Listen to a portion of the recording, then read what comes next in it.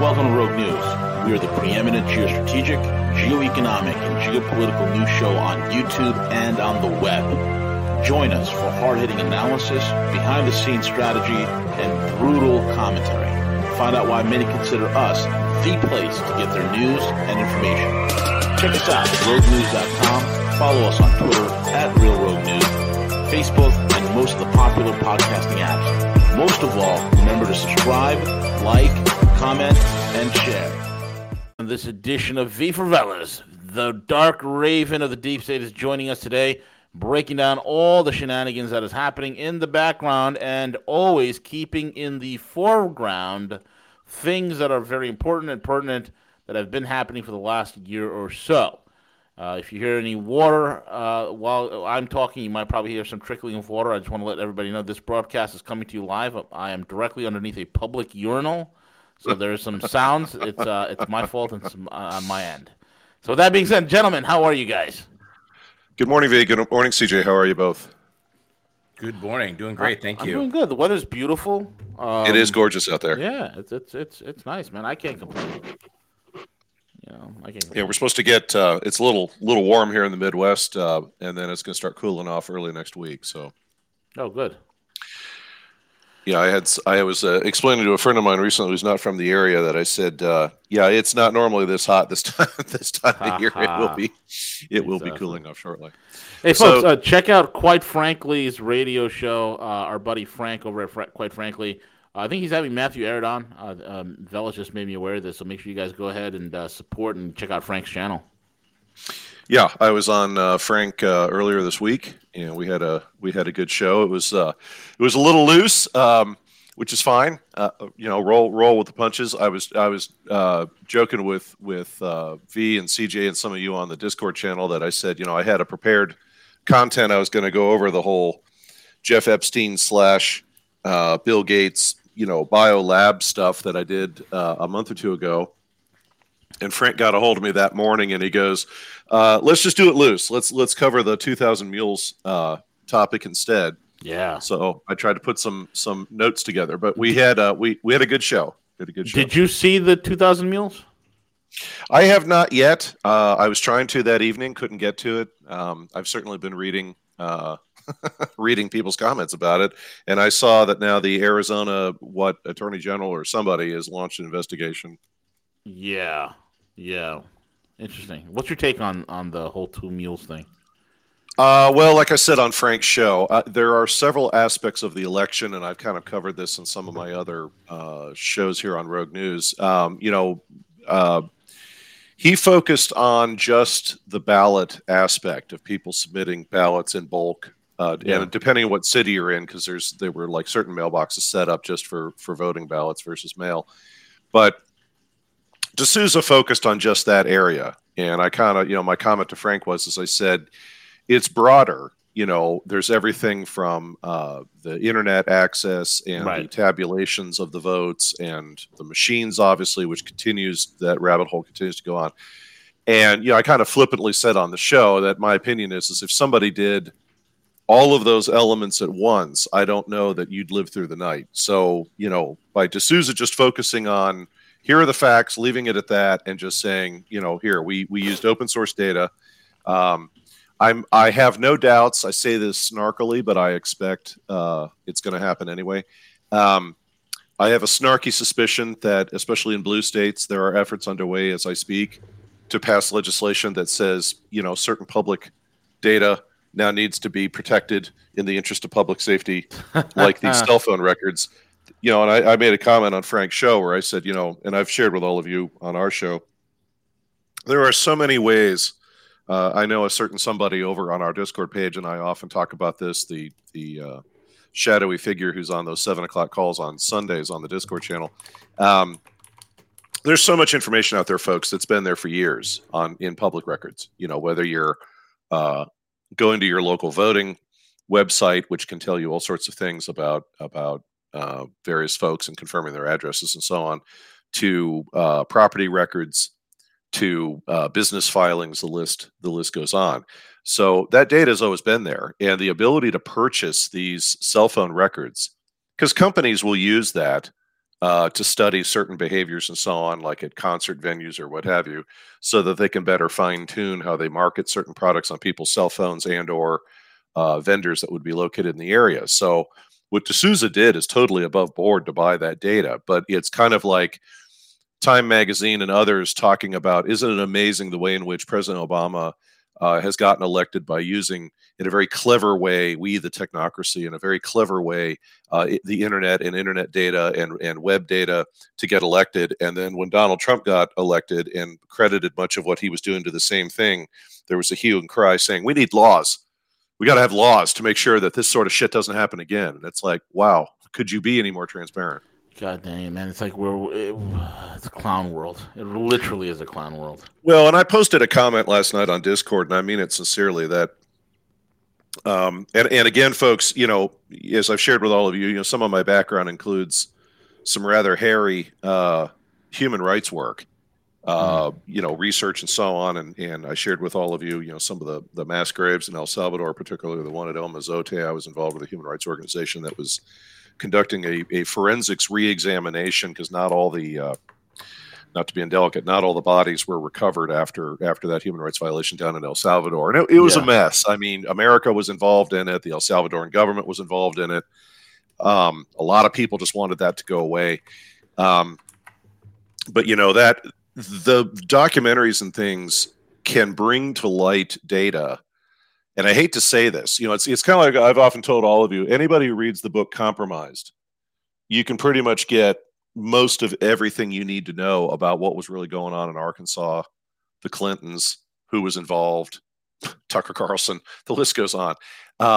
It's all there. You got to find a copy of the book if you can get one. In fact, I just picked up recently, it's an older book, but I just picked up Ambrose Pritchard's book, The Secret Life of Bill Clinton, just for kicks and giggles to make sure I didn't miss anything.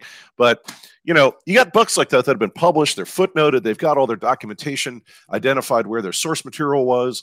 It isn't really a whole lot of conclusions. It's right there in black and white.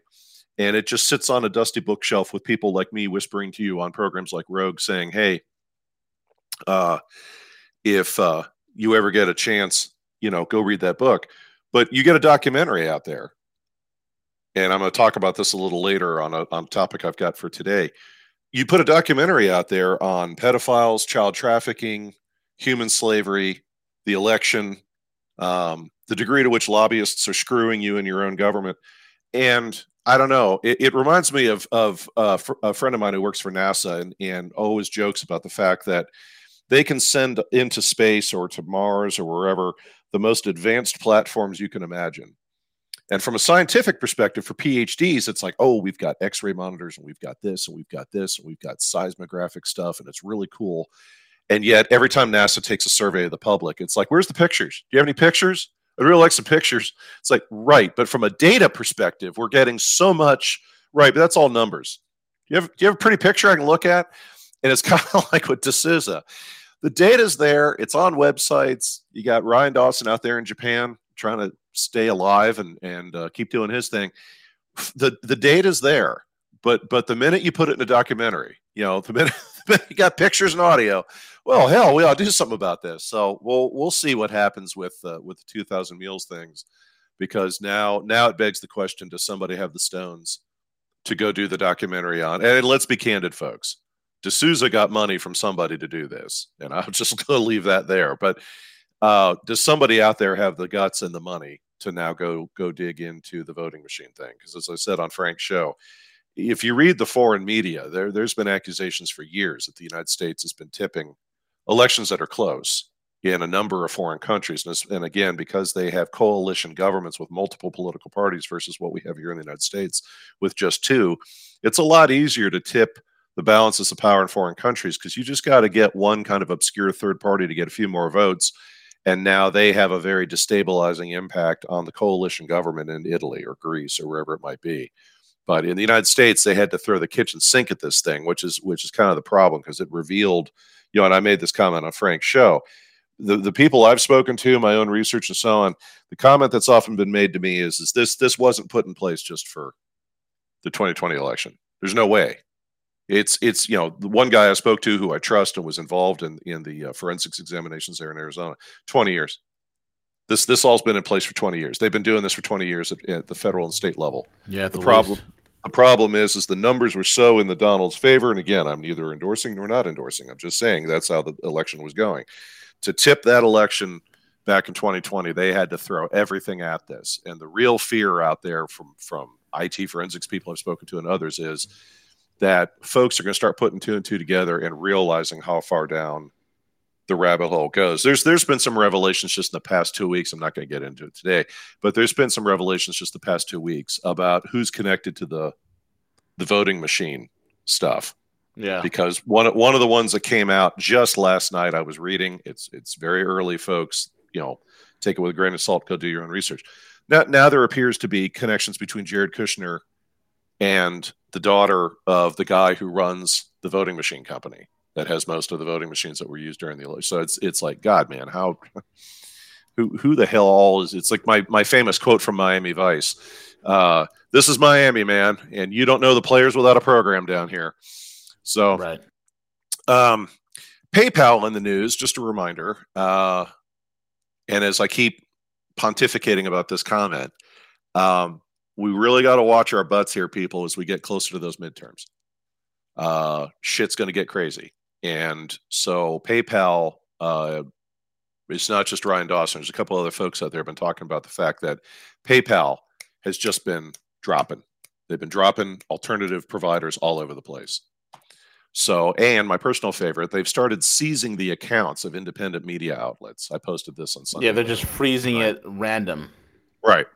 So it goes to, hallowed be her name, the amazing Polly. She got hammered bad with this during the Night of the Long Knives back in the fall of 2019, where a number of independent and alternative providers, and yeah, let's be candid, some of those alternative providers were, even by my standards, a little wacky, right. But you do you. Alex Jones, like a stopped clock, is correct at least twice a day. So anyway, I got 2 items here, folks, and I'm going to try. This always gets a little sketchy when I do this. I'm going to try and share my screen, so I hope this works correctly. I'm going to start. We'll call it a new segment. And I know I haven't had victories in a while. I apologize for that. I'm trying to get back on that. And I do the memory hole about once a month or so at this point, and I continue to add some new content to it. I'm going to start a new segment, folks, where I'm going to kind of lead us to water a bit. And I'm going to start showing you some websites and things that are off the beaten track that you might find helpful. So one of the things I'm going to start with, so let me share my screen here.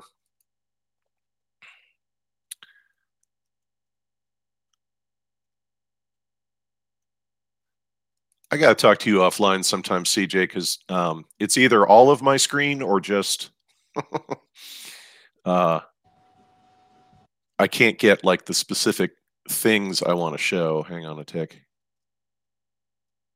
Allow. Okay, can you see me? I'll assume you can see me. So here we go. This is the dirt. There it is. Okay, sir. Okay, this is the dirt website, folks. And I posted this. And this is one of Veles' many little tools that I use. And I was cleaning out, as I shared with all of you on Discord recently, I was cleaning out some of my older websites that were and kind of readjusting my folder structures and stuff, and told all of you a couple days ago that I was shocked to find out that I actually had Tori, that gal from the photo with Millie Weaver and her husband and Giuliani that I showed last week. I actually did have her website among my various archives. So this website, what this does is this just basically shows high profile people and where their homes are and places they've sold or ones they've purchased or whatever it might be. So this is the www.dirt.com website. What you might find interesting, though, is one of the things you can do here is, case in point, let's put in Bill Gates' name. And looky there. We've got all of Bill's various properties. Get out of there. Which is kind of interesting. And there's one for you. If you remember my comments about Steve Jobs and the Atlantic magazine, and Lauren Powell, who now runs the Atlantic magazine and was also a friend of Ghislaine Maxwell's, because I showed you a photo of the two of them in their swimsuits sitting on a yacht. Well, looky there. She just bought a ranch across the street from Bill Gates, and that was years ago, back in 2016. So this is an interesting website. It's worth checking out. The other one I wanted to show you, and I've posted this as well to Discord, this is our friend Patrick Ryan's stuff. So what he's got here is that, research like I do, and then he's got tools you can use, researcher training, how to do it, how to research, he's got it right here, how to research people, organizations, governments, or corporations, his various philosophies and other data about those topics. Here's his Dark Stoa interviews that he did, which was really good. Machine learning, cognition, and similar. But what you're looking for is this right here. This is the researcher training and the researcher tools. This is all his stuff. And this is where he shows you, come on, baby, populate. Come on. There we go. This is the Magna Carta right here, folks. This is the big one. This is all of his sites off that link I just clicked off that page. And again, I've posted this to the Discord channel under the Veles section. But counterterrorism, here are his sites. World Bank, here are his sites. All the different search engines that are out there. And you can see here, he's got subcategorized. What is it? Well, it's investigation. And then what kind of a thing is it? Well, it's a publication. It's a map. It's a searchable database. And then what is the main domain it's under? Well, here's counterterrorism, search engines, etc. And as you scroll down, you can see there's a lot of search engines he's got here. Some of these are ones you may not have even seen before. Tax havens, import, export topic matter, high value targets, Google, and the list goes on. By the way, just as a guy who works in IT among my many things, this is a pretty slick site he's got here. But this is all his stuff. The arms trade, banks, arms trade, Bitcoin, travel. So this is all Patrick's sites. This is how he uses these sites to conduct his various research. And then another one of his is this one. I've also posted this. This is a mega website. It's a drop. And you can see here, mega.nz. It's in New Zealand. But here he's got a whole bunch of other how-to videos on various topics. So each week, I'm going to continue to show you all this stuff and provide you some different websites each week of some different thing. Starbucks 6319. I've posted it to the Veles page on the Discord channel. So those are just some of the sites that are out there, and I'm going to be showing things like that as we go further down the road. So the first one is the website. By the way, that real estate website, dirt.com, that I showed you, you can actually look up various like executives of corporations. The other one that's kind of interesting is you can find the occasional international oligarch, regardless of their country of origin.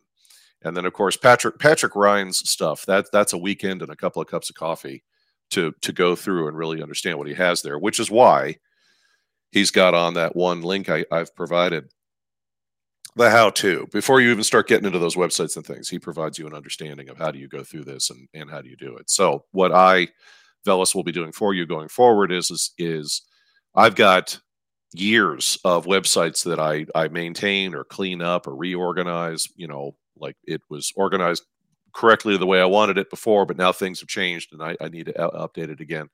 But I myself have other sites that even Patrick doesn't have, and that's fine because we all do our own thing. But, I've got some websites out there and things that you all might find interesting. So what I'm going to do each week is I'm going to take a little segment out of the show, and I'm just going to show you some of this stuff. We'll see how it goes. And by the grace of the gods of IT, my display works. So I'm glad that the browser didn't crash on me. So this next topic I wanted to cover today is the groupthink of senior people in the U.S. government, the military, and Fortune 100 firms.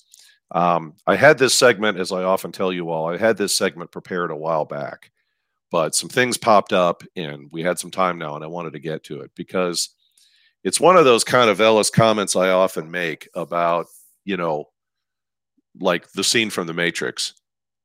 Were you paying attention to the agent, or were you looking at the girl in the red dress? There's a lot of things going on out there. I've had some conversations with a few of you on Discord on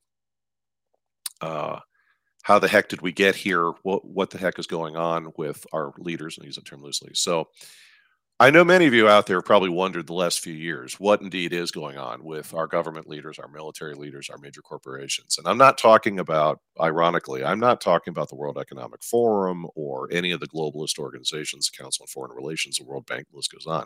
Not talking about that. I'm talking about folks you actually see in the news, both known government leaders and people who are kind of more in the background, who aren't as much of a marketing statement. And net, why can we not seem to get anyone out there who can get anything done in corporate America, especially among the Fortune 100 firms, much less government agencies? And for me, in many situations, it comes down to the systems of reward as much as the culture in those institutions. Now, a former chief information officer I worked with who was phenomenal, he had good hair.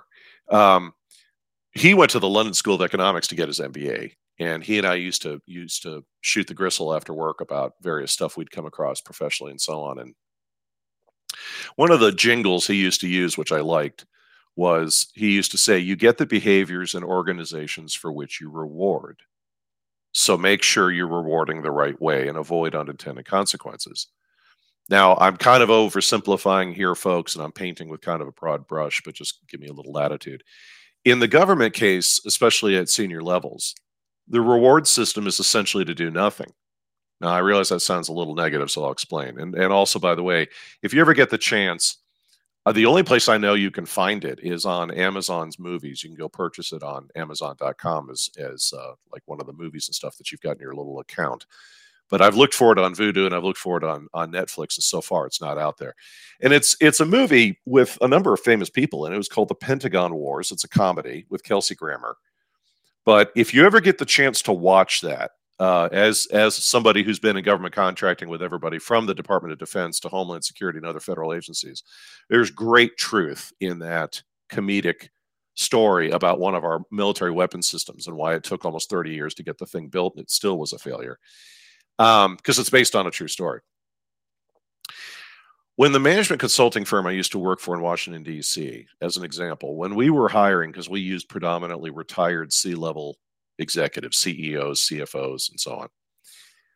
Before we brought somebody in, we used to, interview them thoroughly, and we would have our other retired C-level executives kind of check them out. And in many cases, these folks would show up out in Washington or up in New York and so on with their expensive ties and their haircuts.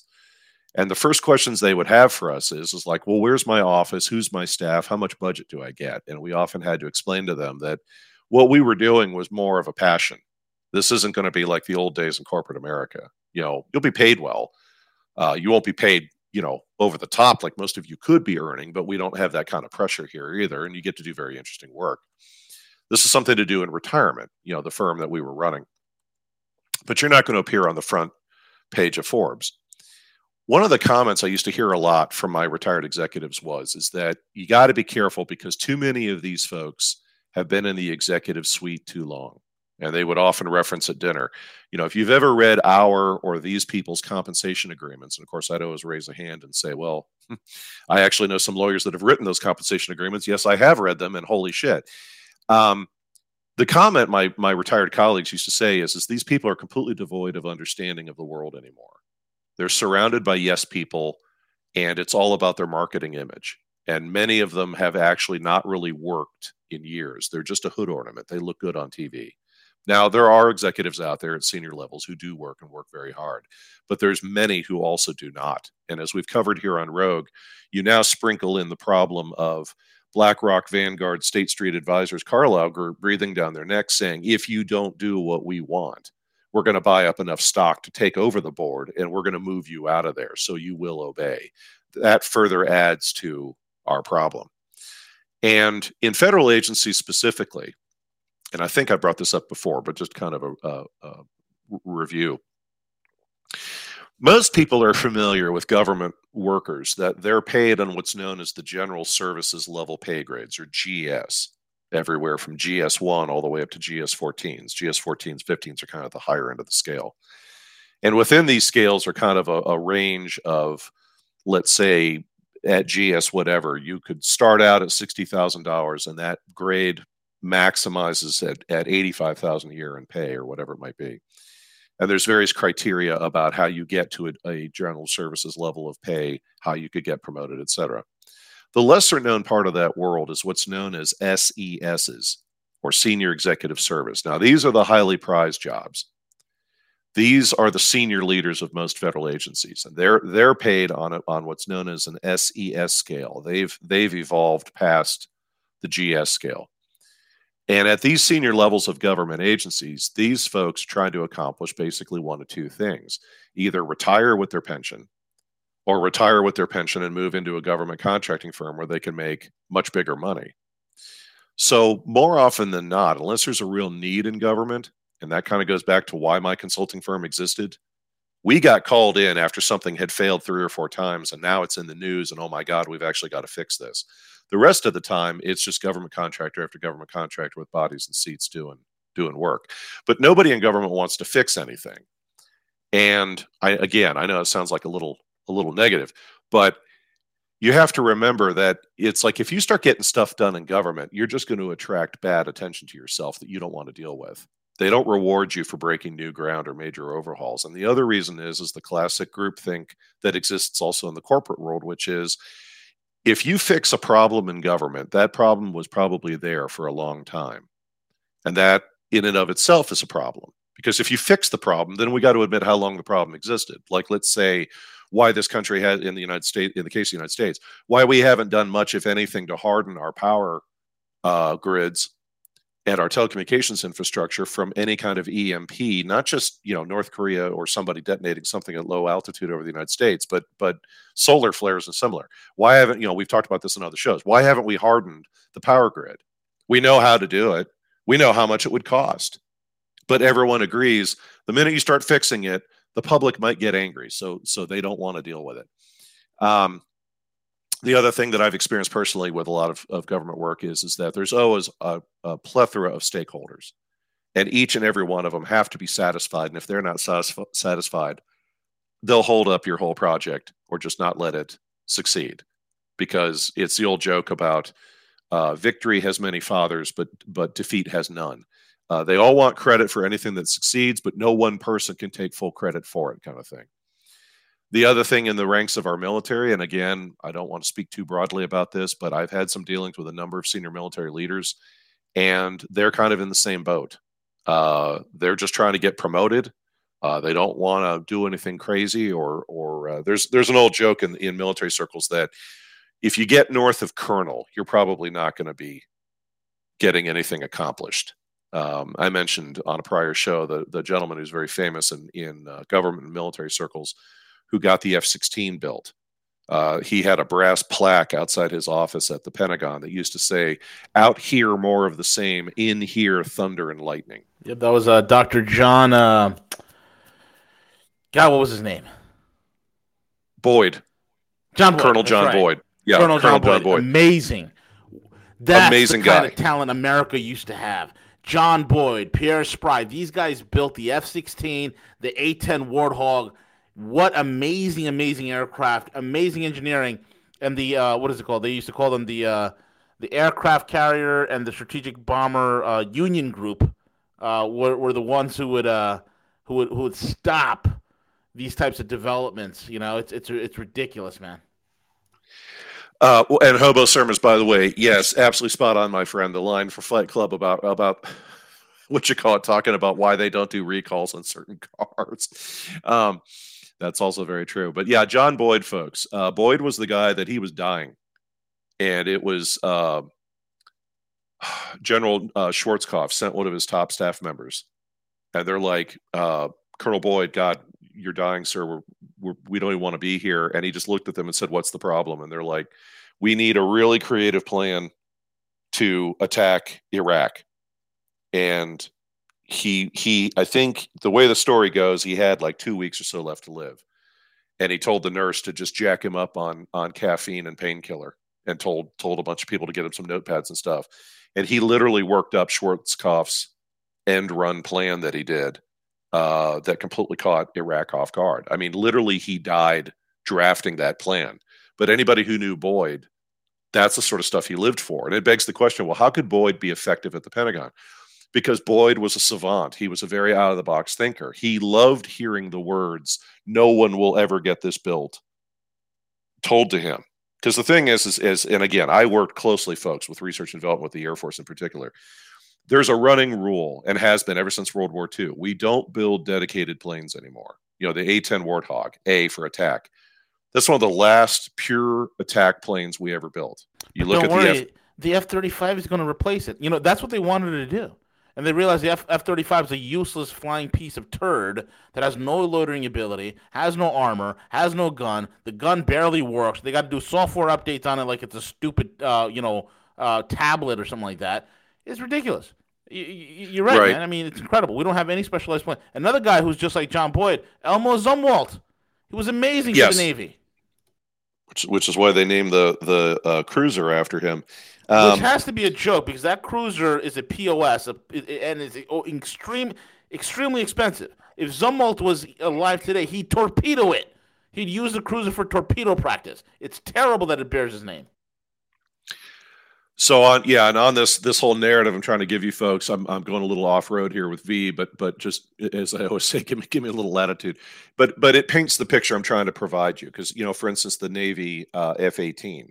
The real designation of the F-18 is F/A-18, fighter and attack. Most of our other planes out there are fighter and attack. The other thing, too, is most of our planes have two engines, and that's a survivability thing, which is one of the groups I was involved with. That was one of their big designations for military fighters in particular, or fighter aircraft, fighter and attack aircraft was got to have two engines, You look at the F-16 that Boyd built, it violates every rule there is. It's not big, because for some strange reason, we had this design thing where it's like, well, we got to build bigger planes. He built a smaller plane with a smaller radar silhouette. Yeah, you can pick it up on radar, but it's a little harder to pick up. It's got a single engine, a single pilot, unless it's a trainer version. And it's a pure dedicated fighter plane. It's an F. It's not an F/A-18. Now, did Israel figure out a way to make that plane into kind of a bomber? Yes, because Absolutely. It's Israel, and Israel will figure out how to do that. But my point is, Boyd went against convention. And when you read the story about how he got the F-16 done, the Joint Chiefs of Staff literally set up a meeting where they were going to surprise him with the fact that they were shutting down his program. And they were all very proud of themselves because it's like, we've got this upstart. The other thing that made Boyd successful, and let that be a lesson for dynamics and corporate organizations as well, or any organization, there were plenty of people in the Pentagon who wanted to get stuff done. They just didn't know how. And there were many people who were near retirement, which meant they were a lot more willing to take risks, but they just didn't know how. Boyd was the how. He always knew how to find the right people. He always knew how to get people to hand him the manila envelope on a park bench in Washington, D.C. to help him bypass things. And Boyd had his own intelligence network, so he knew the Joint Chiefs were about to shut down the F-16 program. So he attended or scheduled a debriefing where these military leaders thought, well, now we got him. He walked right into it. And we're going to announce at this meeting that it's been canceled. He opens the meeting and looks at everyone and says, this is purely informational. The Secretary of Defense has already authorized this program. And they just sat there with their jaws hanging. They were utterly amazed. How did he get around us? And of course, typical of bureaucracies, what did the Pentagon do as soon as Boyd got the F-16 done? They make sure that nobody else can exactly. Do that. Yeah. They started going through all of the procedures for building aircraft and for programs to be approved, and added more layers of bureaucracy. But the funny thing was, quick comment before you jump there, V. I worked with some very creative people in government contracting, and I had some folks tell me, and they said, the funny thing is, and this goes to my comments, folks, about people who can break the system, the Roger Bannister 4-minute mile. What if? Can you find a way to break the cycle? The folks I used to work with used to say, we wish Boyd well on his journey into the next life and wherever that may take them. But they would always look at me and smile in Washington and say, the funny thing is, though, there's dozens of more Boyds out there. Yeah. And those fools don't understand that it's like Boyd now gave everybody the Roger Bannister 4-minute mile. It can be done. So now there's still other people out there who can find ways to bypass the bureaucracy and so on. Go ahead, V. What I was saying is the main reason why they dropped him. It benefits the military-industrial complex to have a bloated bureaucracy that creates ineffective weapon systems and promotes mediocrity, because the military-industrial complex is augmented into the greater quote-unquote fire economy where everything is financialized. Absolutely. So I've got a real world example, folks, I want to share with you on this topic. I remember sitting at one of those conferences I often talk about, and I looked at a colleague of mine who I trusted implicitly, and I said, beyond finding people like Boyd, what do you think the solution is? And my friend looked at me and he said, you're going to love this. He goes, the United States needs a better class of enemy. He said, because if we don't find a better enemy, we're going to make the ancient Chinese bureaucracy look tame by comparison. And he said, where I'm going with this, fellas, is he said, when the Soviet Union was at least perceived, whether real or not, as a major strategic and tactical threat to us, we were always on our toes.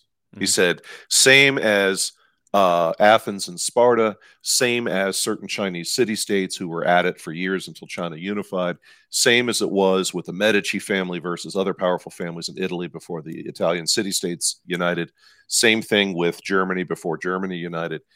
And he said, you got to have an enemy who's at your level, Rome and Carthage, to keep you on your toes, because human nature being human nature, people are going to get complacent.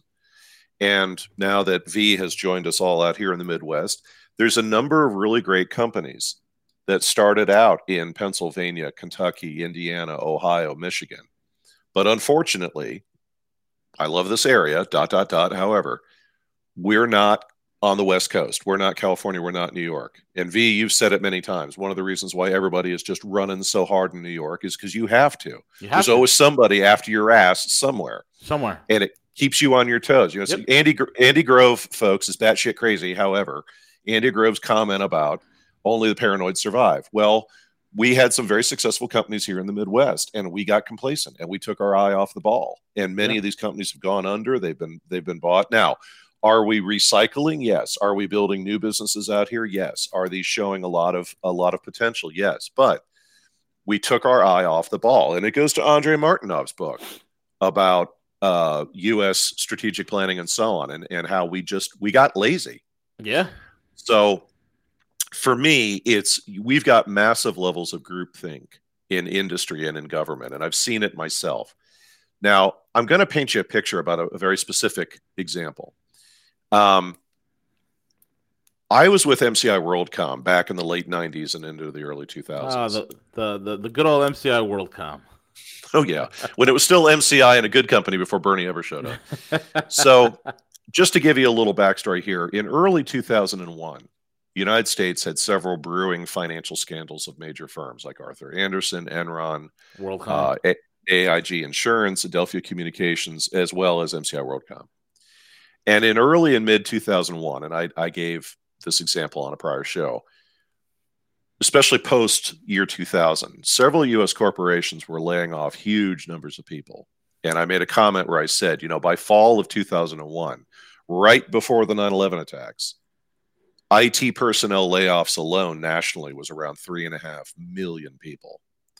And traffic in Los Angeles had actually improved by 20 or 25% because there were that many less people driving to work. Now, in late February of 2001, MCI WorldCom laid off about 10,000 plus, 15,000. It was a little hard to get the actual numbers because people were getting real vague about, well, who are you counting as part of these layoffs? If you included the contractors and the other partners that MCI WorldCom had, the real number was probably closer to 30 to 40,000 people, which is massive. Now, transparency, one of those folks was me, and I learned a lot through that process. Now, I'm noting this detail to set the tone for what I'm now going to talk about. In later 2001, the CEO of MCI WorldCom, Bernie Ebbers, was trying to contain the growing financial scandal at the firm. And he used to hold these prayer breakfasts at the corporate headquarters periodically in Jackson, Mississippi. Sometimes you'll see the headquarters was in Clinton, but the two areas are very close to each other. And dealing with the press was one thing for him about, well, hey, what's going on with the company's books? And we've noticed all these other companies are having problems. What the heck's going on inside corporate America, et cetera, et cetera. But he was reaching a near insurrection with his own executives asking him what the hell's going on. So he scheduled this prayer breakfast, and everyone who was anyone in that company attended. And I think I've told you all about this before, but he held up printed copies of the financial information of the firm in front of everybody sitting at this breakfast. And he told the audience, well, the company's future is truly in Jesus's hands because he and the other executives just can't discover what's wrong with the financials. Now, one of the VPs that was in that room was someone to whom I reported, and they raced off to the restroom after the breakfast had ended. And they were splashing some water on their face because they're like, oh my God, after that whole thing. And several other executives walked into the bathroom, and they looked at their colleagues and said, my God, what are we going to do? And the other leaders of the firm just kind of blankly stared at my boss and said, well, Bernie's right. We just have to trust God and hope this works out. And this executive of mine later said to a number of us when they came back, I had left the firm, but I met them for a get together after work one day. And their comment was, they said, my God, I've truly been in the bunker with the Fuhrer. No one can believe it's over. Because these are all senior ranking executives. And the last thing they want to do is be connected to a major corporate scandal, which is exactly what happened. Now, the other data point on this is the following. There were several women who were profiled in business magazines after this happened. I know for a fact one of these women was from Anderson. There was another woman from MCI WorldCom. I forget who the third lady was. And they were commended in the business media, CNBC, CNN still had a business channel back then. And I remember seeing these interviews where they're just, doing the golf clap and saying, you women did a great job. You showed bravery and not getting beaten down or bullied by these organizations, because each and every one of these women were profiled in magazines later that they were the ones who didn't go along with the fraud. And they started conducting their own investigations quietly and secretly inside these firms. And because of their work, federal investigators were able to get to the bottom more effectively because of the work of these women. Now, what happened was several years later, and during that period of time, I was also stunned by the fact that these women were very candid about the fact that they had very real fears about getting killed, which, you can talk about the worst scandal on the planet and the media loves it because their advertisers love it. You'd start talking about people getting killed and they want to go to commercial. But, several of these women said, given the sums of money we're talking about, the careers of the executives involved, and let's be candid, powerful people that are involved behind the scenes, because as I'm often fond of saying, you've got some private equity people that don't want to hear the words they're losing money. Now, many years later, there were some follow-up articles with these same women about their experiences during those years. And they had all obviously resigned from their positions because in most cases the companies no longer existed.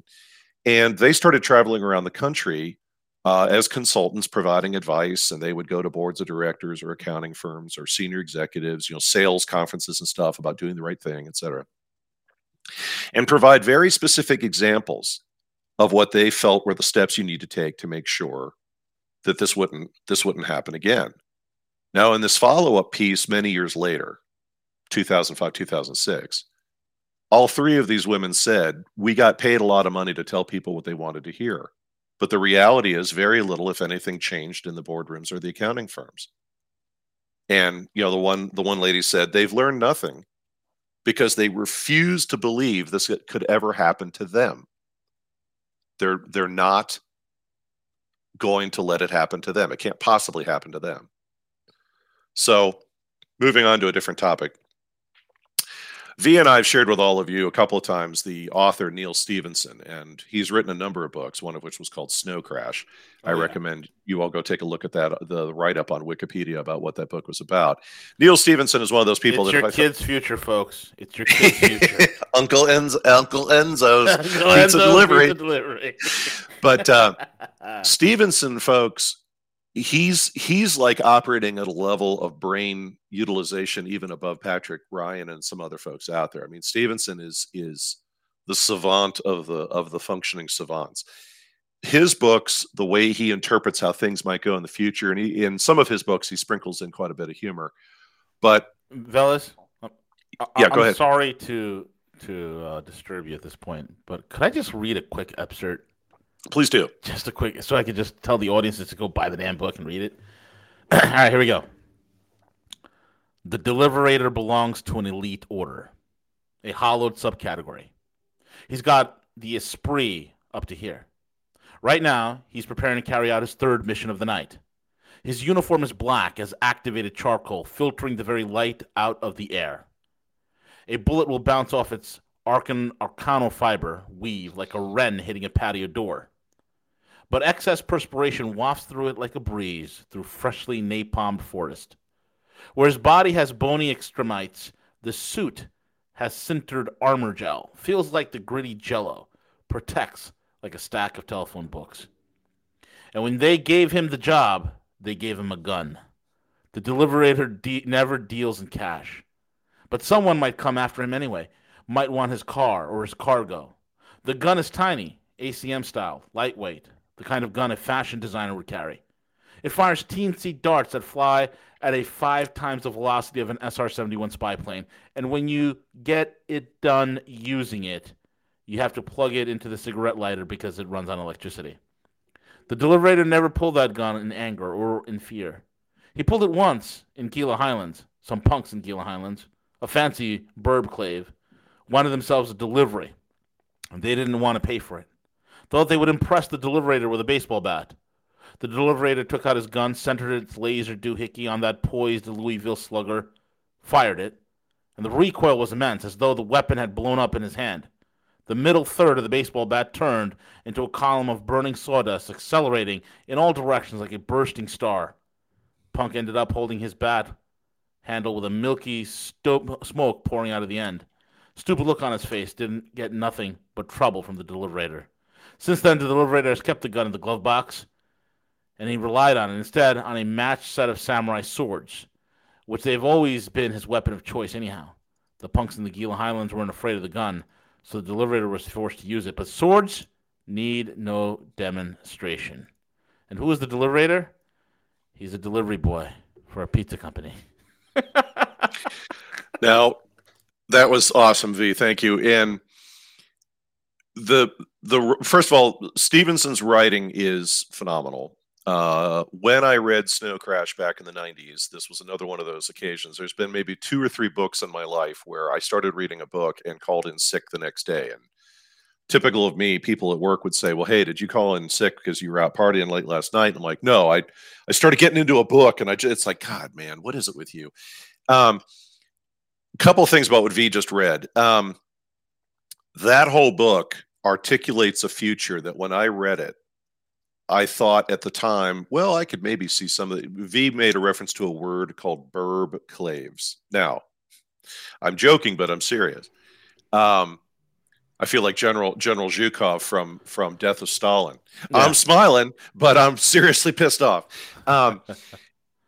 In the book, it talks about how the United States, now this is the mid-90s, folks, it starts talking about how at a future time, the United States will become a fractured series of like balkanized entities. Yep. Now, let me go full Dr. Evil and put my pinky finger on my lips and say, now, where the hell else have you all heard that said before? Well, right here on Rogue News by V, by me, by CJ, by Gus, the list goes on. And that's what the book is about. Certain suburbs or claves, as they called them, were better than others. There was like armed protection for certain neighborhoods, others not so much. And that's why this pizza delivery guy who works for a legitimate mafia family, because they've gone legit, that when he's delivering your pizza, because they also deliver other stuff. Like, he has to be armed depending on what neighborhood he's going into. Now, that was hypothetical. That was kind of odd. What is Neil Stephenson's type of writing called? It's oh God, it's like the guy who wrote the stuff about Fear and Loathing in Las Vegas. It's kind of a similar word that they use for Stevenson's it's very cyberpunk. Cyberpunk. Cyberpunk.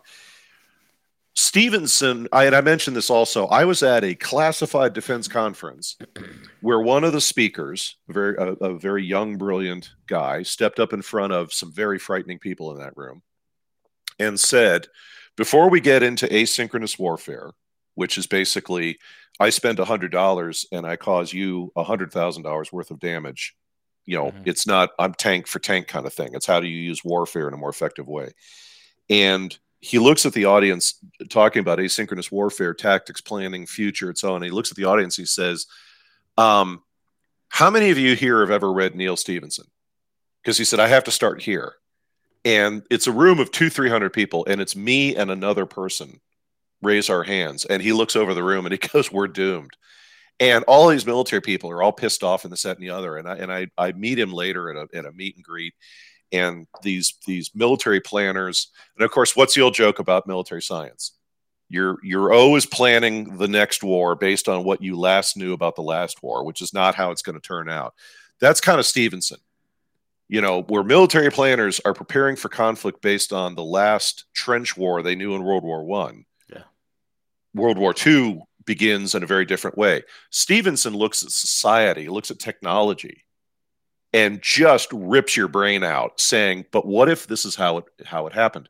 One of his other books he wrote, which is called In the Diamond Age, focuses on, drumroll, it focuses on the use of nanites and the same thing he did in Snow Crash about people spending half their time in synthetic reality. Yeah. Now, the reason why I'm raising this is Meta. Now, Meta right now is very messed up, very dysfunctional. It's bad. Let me boil it down. Let me just use very simple language we used to use in meetings when the executives left, and I'd look at the software people, and they'd look at me and go, "This is really bad. We got to start over." I mean, Veles, it is pretty bad Meta. I mean, there's one time CJ and I went on Meta to see what it was all about. We were immediately gang raped.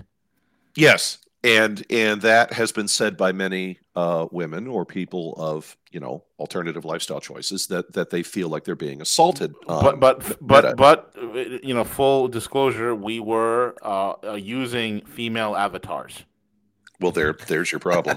To quote Bill Engvall, there's your problem. But the point I'm making, folks, is it's like when the first car came out. And the old joke about Henry Ford saying you can have any color you want as long as it's black. They're going to work the bugs out. They have to, because this is where they want things to go. They want this synthetic reality. And especially now, and I don't want to go too far afield by suggesting that the events of COOF and the reactions of our governments and the World Economic Forum and the whole panoply of players out there, that this was all some sort of plan.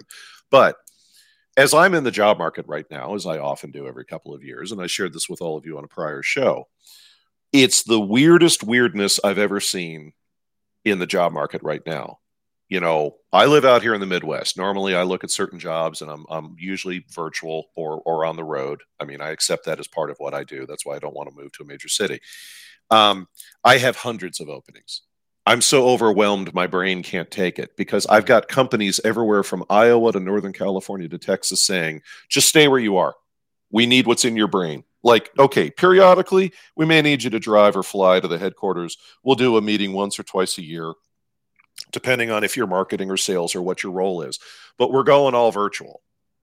And so what happens if they take that to its next logical step? What happens if, like, we get Peter Thiel's dream of what he was wanting to see Facebook become? What happens if you have an online community where now we're doing business with everyone everywhere on this planet all at the same time? Yeah. It'll be messy. It'll be gnarly, but you can see this is where they want things to go. Plus, the opportunities for control are unbelievable. So this is why I'm bringing up this thing about Snow Crash. This is why I'm suggesting all of you go read the Wikipedia write-up, because it's actually quite thorough. And look a little bit into Neal Stephenson's work. He wrote a book called Anathem that I almost needed medical care after I got done doing that one, because the whole premise of the book is he's talking about you think he's talking about Earth and a society that is radically different than the one we know, and then you realize later the alien visitations these people are experiencing is us. It's people from Earth are visiting them, but like they live in a society where technology are like religious hermits. They literally just sit up in the mountains and they come up with new tech. Religion is out in the open, government's out in the open, society's out in the open. But like they have these schools that produce highly advanced technology every 5, 10, 15 years or so, based on when they think society's ready for it. It's a radically different world than the one we know. But that's what Stephenson does. He completely reorients your view of what is reality to get you thinking differently. It doesn't mean he's right. But man, I got to tell you, I mean, people have laughed about I'm not laughing about Snow Crash anymore. It's like, no. Jesus, this man, Neal Stephenson is officially from the future. There is no doubt. So moving to a different topic, and I'll try and keep this as undisturbing as possible. This next topic is the pedophile roundup.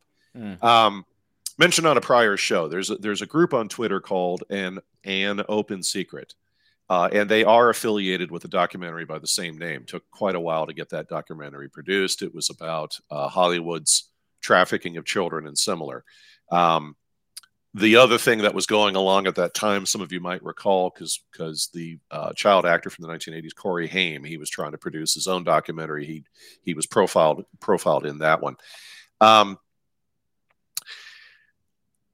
There was a lot that went on in the 80s with these young actors, including the death of Joaquin Phoenix's younger or older brother.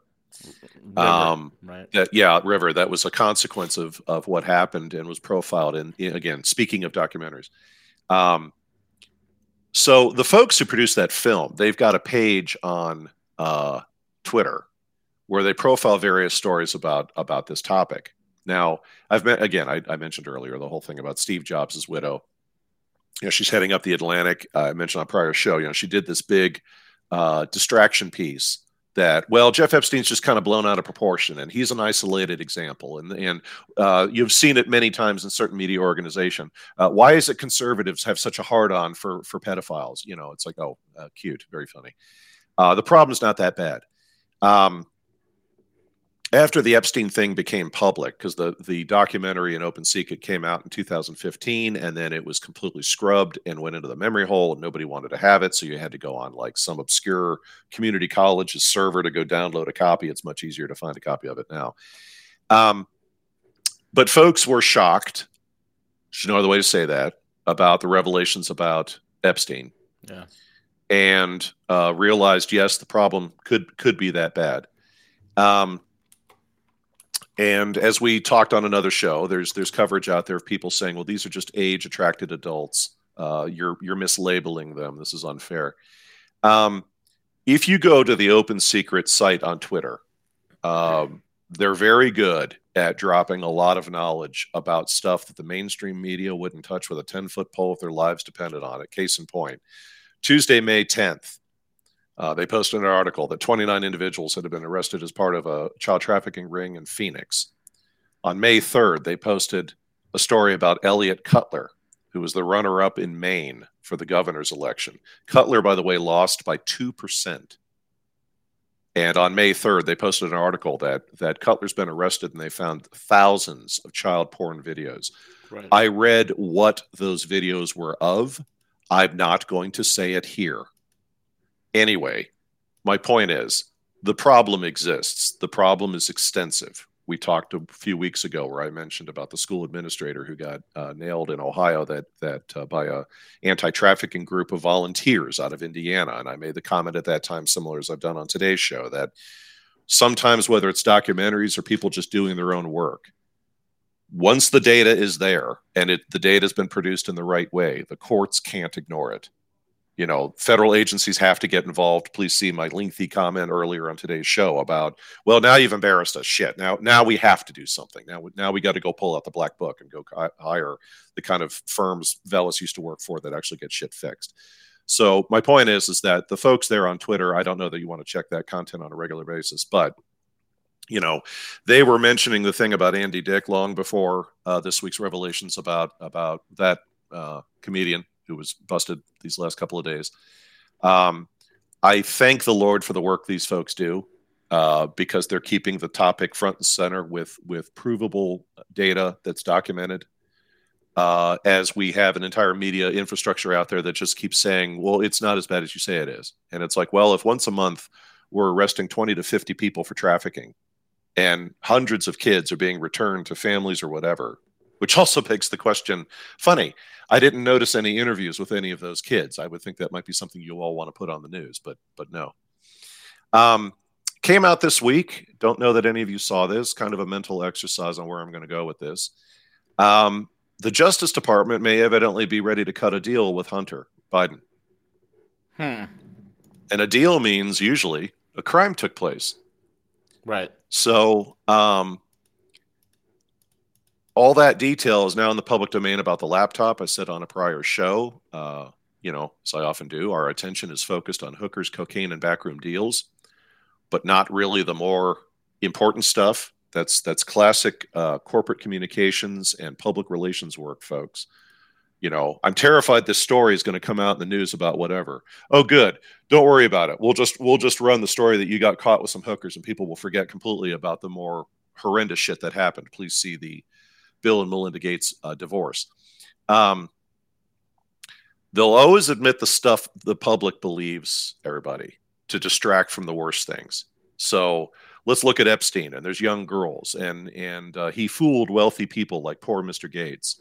But no coverage of what you hear at Rogue or Frank's show, or quite frankly, or many of the other folks out there, Mike Moore, the list goes on, Polly, obviously, about all these medical organizations that are involved, research into genomics, the U.S. government's involvement with Gates and Epstein, and the list goes on.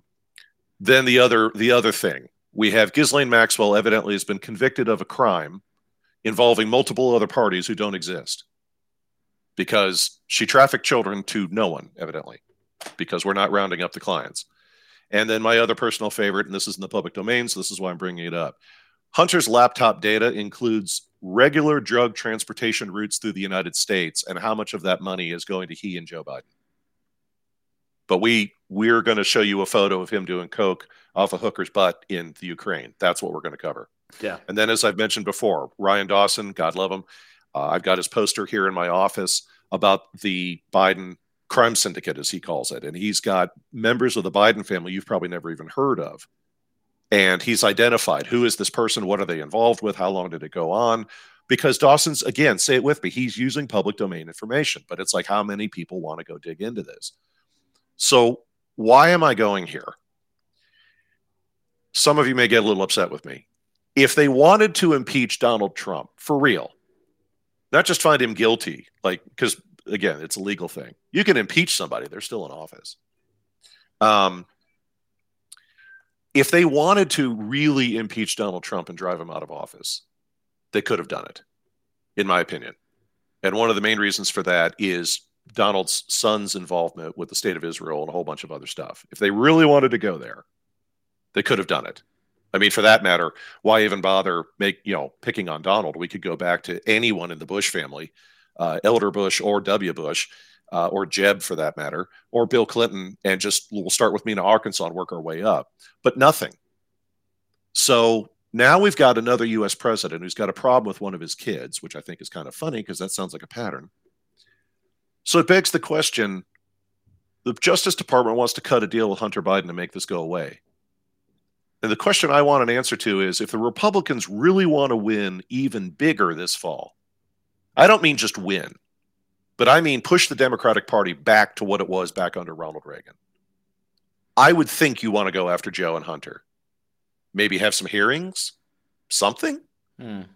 Plus, what's the fear? Joe was in office for so long, everybody on the Republican side did business with him?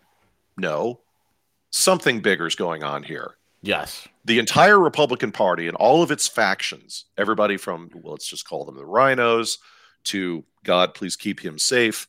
From Kentucky. Help me, V. Oh, Rand Paul. Rand Paul. Yeah, the Paul family, his dad and him. Every flavor of Republican there is out there. They're all of them, from the rhinos to the Pauls. They're all just sitting there taking no action.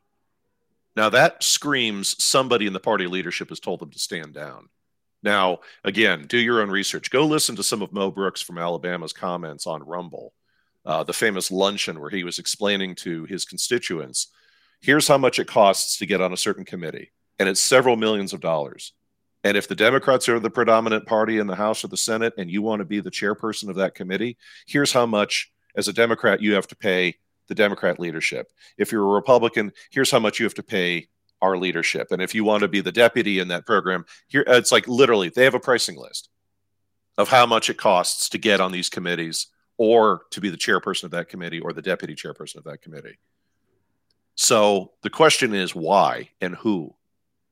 We're experiencing also in parallel with this increasing levels of publicity about known malfeasance. Jeff Epstein, Ghislaine Maxwell, the Biden family, the Bush family, the Clintons, the list goes on. The public now has more awareness, and I've said this several times on my shows on Rogue. The public now knows my God, if we knew in the 1970s or even the mid-1980s what we know right now, I don't know that this country would look the way it looks at this moment if we knew back then what we know now. The public now has a level of awareness that is light years beyond any point in this country's history. And if you read certain books, if you listen to us here at Rogue, if you listen to certain other people in the alternative community, you know even more than that. Yet nothing. It's all out in the open, no prosecutions. Both sides in the media don't cover it. And somewhere, someone is just letting this go on. And I wanted to raise that today because I thought it's like, wow, so we're going to cut a deal with Hunter. I'm not even, you don't use the word worried. I don't care that the Justice Department has proven itself once again to be exactly what I've come to expect of them. I don't care that the FBI is just once again, I have to embarrass the living shit out of that agency until they go do something. Now, as I've often said, disclaimer, I've got people I know who work for the FBI. I've had dealings with the FBI. I'm a member of the FBI's InfraGard organization, and there's a lot of good people in that agency still doing good work. But as often as the problem, and as I led with the show, as far as the leadership is concerned, we've got a major problem. And again, this is such an obvious opportunity to completely, one political party or the other in the United States, you could completely bury the Democrats. I'm not saying I want that. In fact, we need a balance of power. I'm a very big fan of that. But they're doing nothing. Absolutely nothing. Now, there has to be a reason, because everybody in Washington is a self-interested actor, including the political parties themselves. And the Republicans are doing nothing. And there's a whole host of things that could be happening. There could be backroom deals. There could be, okay, we'll let you guys win these various state and local elections if you agree to let us get away with the following or what have you. I don't know, but it just reeks to high heaven. Speaking of reeks to high heaven, lockup authority in the Obama administration, you may find this amusing. I posted this out on Discord. I posted on Saturday, April 30th. Anybody catch that the CDC shifted their rules of authority right before Obama left office?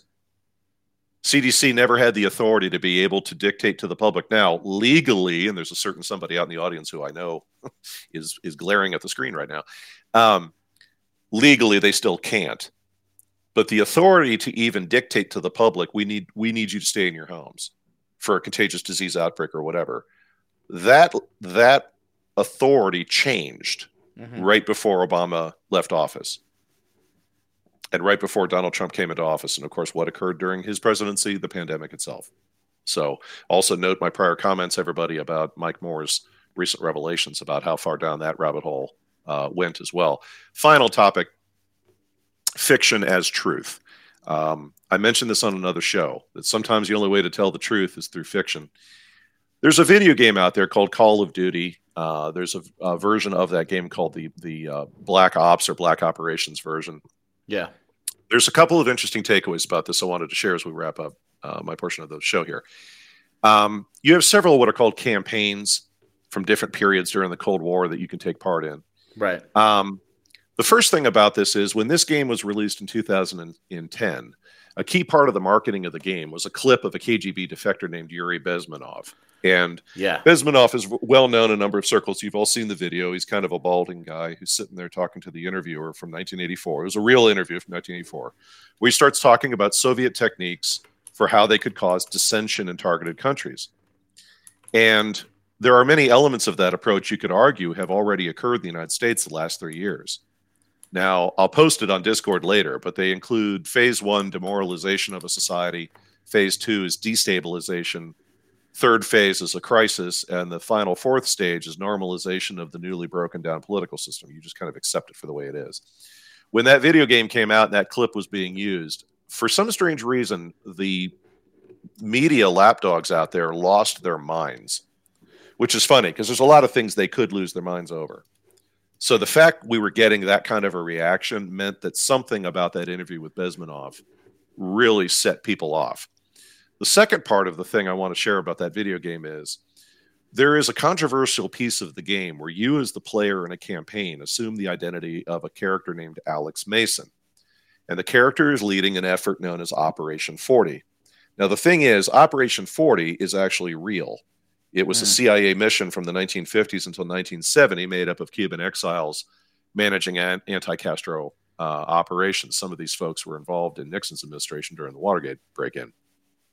In the game, it is the character Alex Mason who, during a certain flashback kind of thing, is shown to kill John F. Kennedy.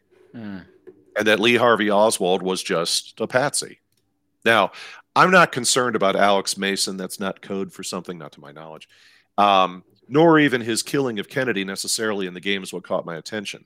What caught my attention was this video game goes into a rather interesting backstory about how the character of Alex Mason is one of several people in the game that are actually unaware that they are MK Ultra resources who can be leveraged to kill high-profile officials without the assassin realizing who they are. So again, truth is fiction. Song of Resistance, I already posted it to Discord, is the Polish Solidarity Movement song from the 1980s. That's already out there. So that's what I had for today. I know originally I said on Discord we weren't going to have a show today. We did have a show, so thanks for everybody popping in. V and CJ, any thoughts and comments from you guys? No, I got the trailer lined up for Black Ops Cold War. I actually have this game for my Xbox. I played through the first 2 or 3 campaigns. It's pretty badass. Yeah, I'll just play it real quick. Here's Bezmenov. Yep.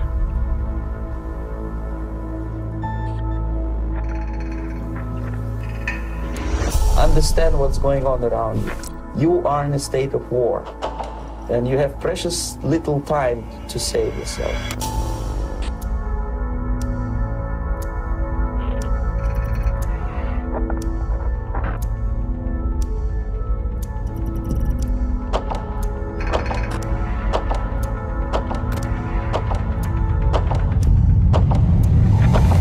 Slow process, which we call active measures.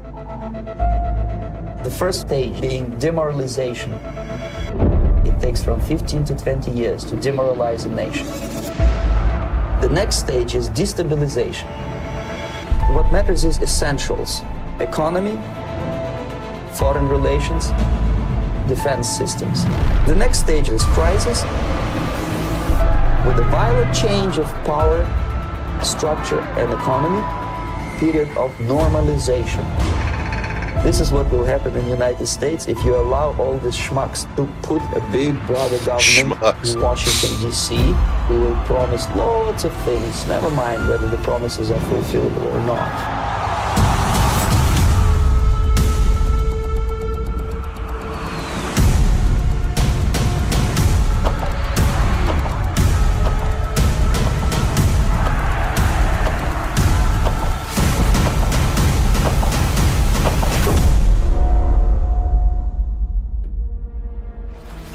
The time bomb is ticking, but every second the disaster is coming closer and closer. The danger is real.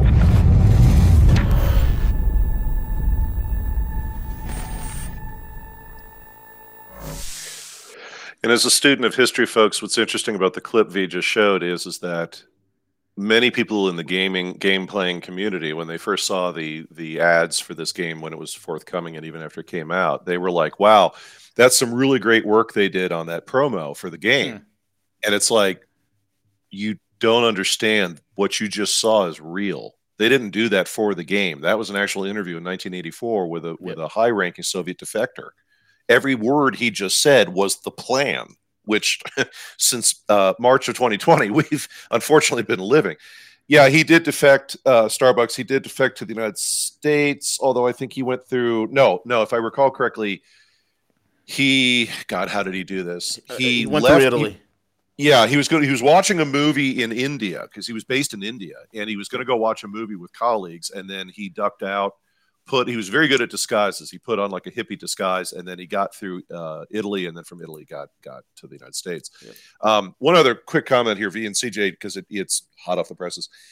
A number of folks out there are chatting right now extensively about this thing about Musk and Twitter, where he's putting the deal on hold or reconsidering it or whatever. This is an earth-shattering psychological op before your eyes. And in my opinion, many people are missing it. Let me explain. If you're going to buy a company, and I've been on a number of merger acquisition committees where I have a little piece of a chunk of assessing who we might buy or we did buy and make sure that they followed through. If you're assessing a firm, one of the things you do outside of a risk assessment and everything else is you want to understand, okay, no harm, no foul, because we all kind of pull the truth a little bit when it comes to talking to the markets and our books and our annual filings. Are your revenue figures actually true? Because as you might imagine, if you're way off the mark, well, the SEC or somebody else is going to show up and say, hi, we just realized, again, it's like the thing about the documentaries. Thanks to this company trying to buy you because we don't want to get off our ass and do anything over here in the government. But now that they've investigated your books, lo and behold, it looks like we've got some fraud here.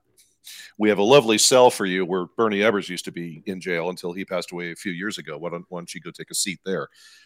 What Musk is doing is unbelievably amazing, because what he's done is he's called into question, because it's a information technology offering.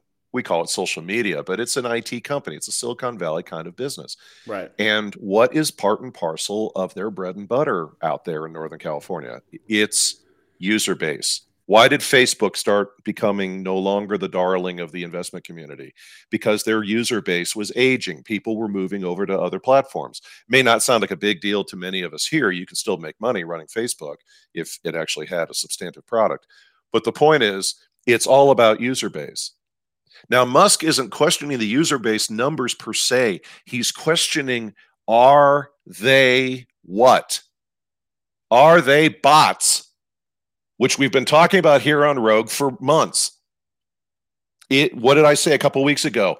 Is Twitter, among other potential people who are using it, is Twitter being used by Saudi intelligence to influence the United States and Saudi society?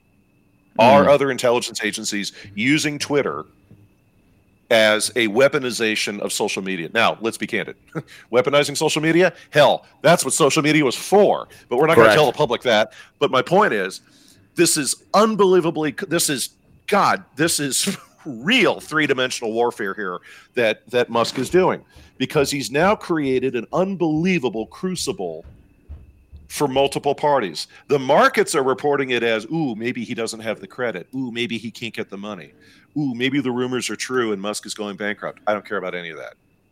What I care about is read carefully what he's talking about. Right now, he's saying it looks like 5%, but it could be more of the subscriber base isn't real. Now, in Silicon Valley speak, then you're lying about something, as strange as this sounds, more important than the financials. You're lying about how much of a body of consumers or your customer base is using the product. But Musk has a much deeper, more important subtlety. He's saying 5% or maybe more, because what's going to happen? Well, now folks are going to start digging into, well, how many users on Twitter really are actual people versus bots? And then we may have Dinesh D'Souza get another chunk of money from God knows who to go do a documentary on, and how many of those bots might actually be foreign intelligence agencies. Because I'm telling you right now, Silicon Valley will take a giant dump right on the table if that were to happen, because then they're all going to start getting investigated. This is an unbelievable, clever form of warfare that Musk is using. Now, do I think it's Elon Musk? I think he's being advised. I'm not saying he doesn't have the chops to do it. I'm just saying this is some no, he's definitely being advised. This is a very strategic move. It's going to literally cause a whole bunch of agencies that have to come together and put their cards on the table, which is something that many, many people are terrified of right now, man. Dude, well, Silicon Valley is on notice. Starbucks 6319, to your question about could this be why Elon tweeted out if he dies, etc.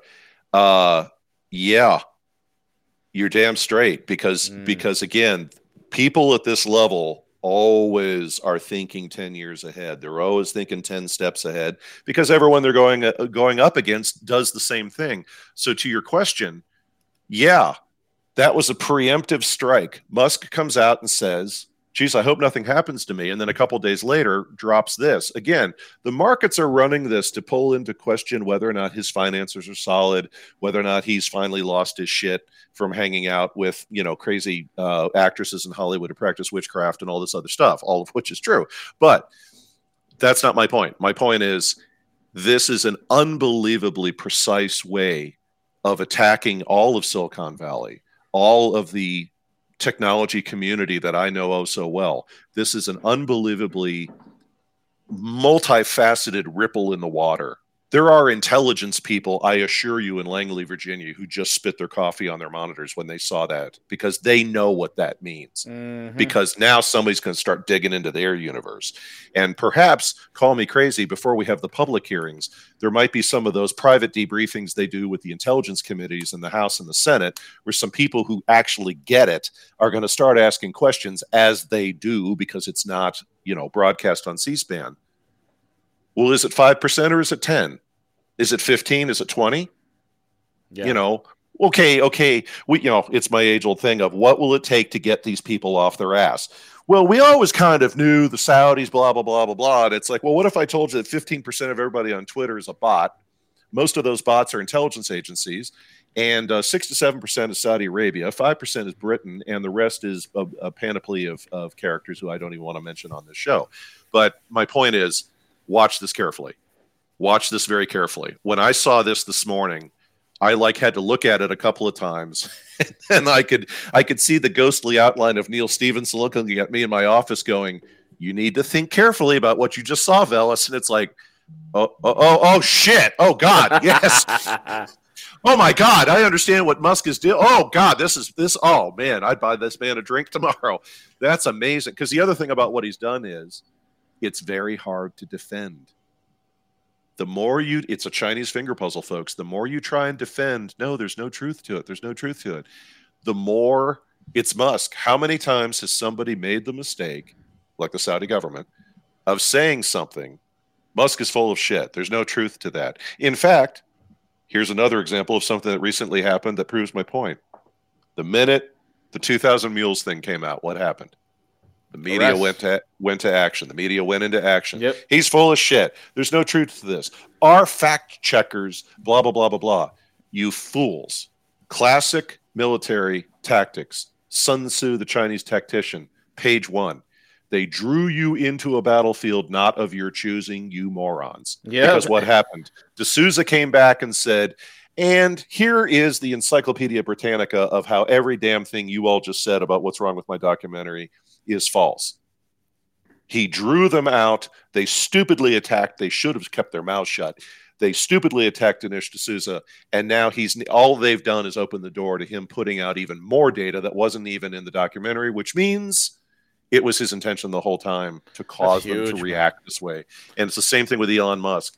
This is a very hard to defend thing he's done, because if they try to argue he's wrong too strenuously, it's going to cause too many other questions and too many other postings of Musk on Twitter saying, well, if I was wrong, then what about this data point I hadn't even brought up yet? No, there are grown adults right now that are on the phone to their lawyers or their clergy or their psychologists right now. This is huge what Musk has just done. This is massive, in my opinion. It is incredibly massive. I'm going to end this program by one last reading of Snow Crash. This is kind of encapsulate everything we talked about. Why is the Deliberator so equipped? Because people rely on him. He's a role model. This is America. People do whatever the fuck they feel like doing. You got a problem with that? Because they have a right to. And because they have guns, no one can fucking stop them. And as a result, this country has one of the worst economies in the world. When it gets down to it, talking trade balances here, once we've been brain drained, all our technology into other countries, once things have evened out, they're making cars in Bolivia and microwave ovens in Tajikistan and selling them here. Once our edge natural resources had been made irrelevant by giant Hong Kong ships and dirigibles that can ship North Dakota all the way to New Zealand for a nickel, once the invisible hand has taken all those historical inequities and smeared them out into a broad global layer of what a Pakistani brickmaker would consider to be prosperity, you know what? There's only 4 things we do better than anyone else.